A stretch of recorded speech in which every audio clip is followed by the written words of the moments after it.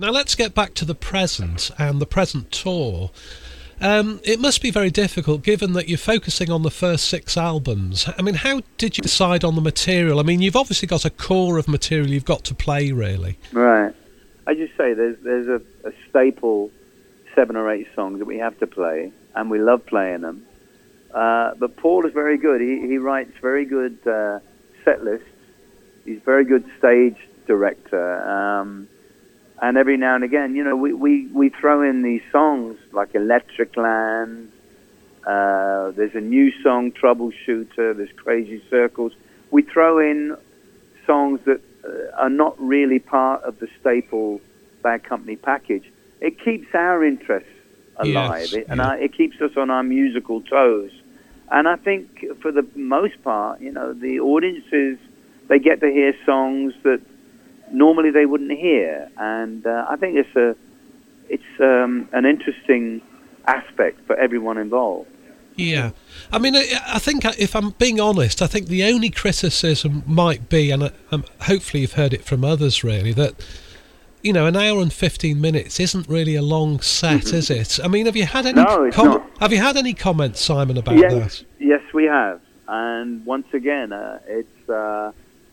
there's not much I can comment on it. It's a set that is possibly a little short by a song or two. You know, Paul makes the ultimate decisions when it comes to what he sings. Yes. And that's the set that we've been playing. That length of set is what we've been playing for some time now. So I think the credo that it's best to leave them wanting more is one that could be applied to the set. I suppose that's good if, as long as you do come back and tour again, because there's always that worry you perhaps don't come back for 3 or 4 years. You know, it's really just appreciating what a great back catalogue Bad Company have. You know. Mm. Yeah. Well, thank you. Yeah.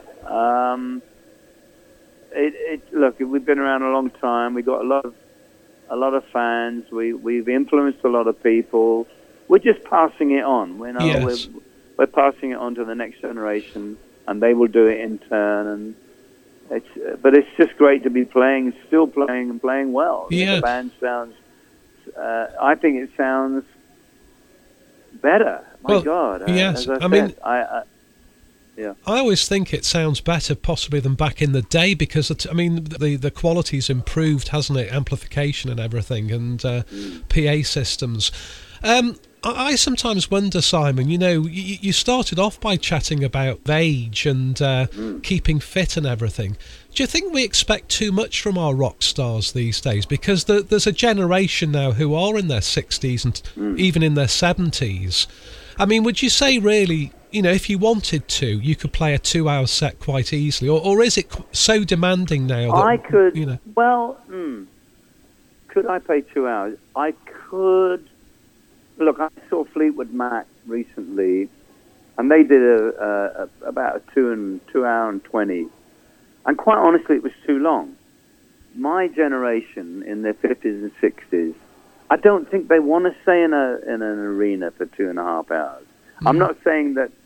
I think there's an optimum amount of time that any band can be on stage. Look, if you're a youngster dashing around on Red Bull and vodka or whatever, yeah, you want to see the Foo Fighters for 3 hours.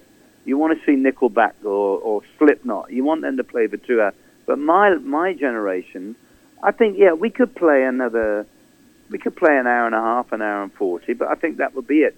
Could I play 2 hours? Yes, I could, but it would be hard work. Yeah, and unless we did an acoustic set, or I got off the stool for a while and did something else, the way I play, because I'm quite a physical player, 2 hours would be a lot for me, especially in the American summer outdoors.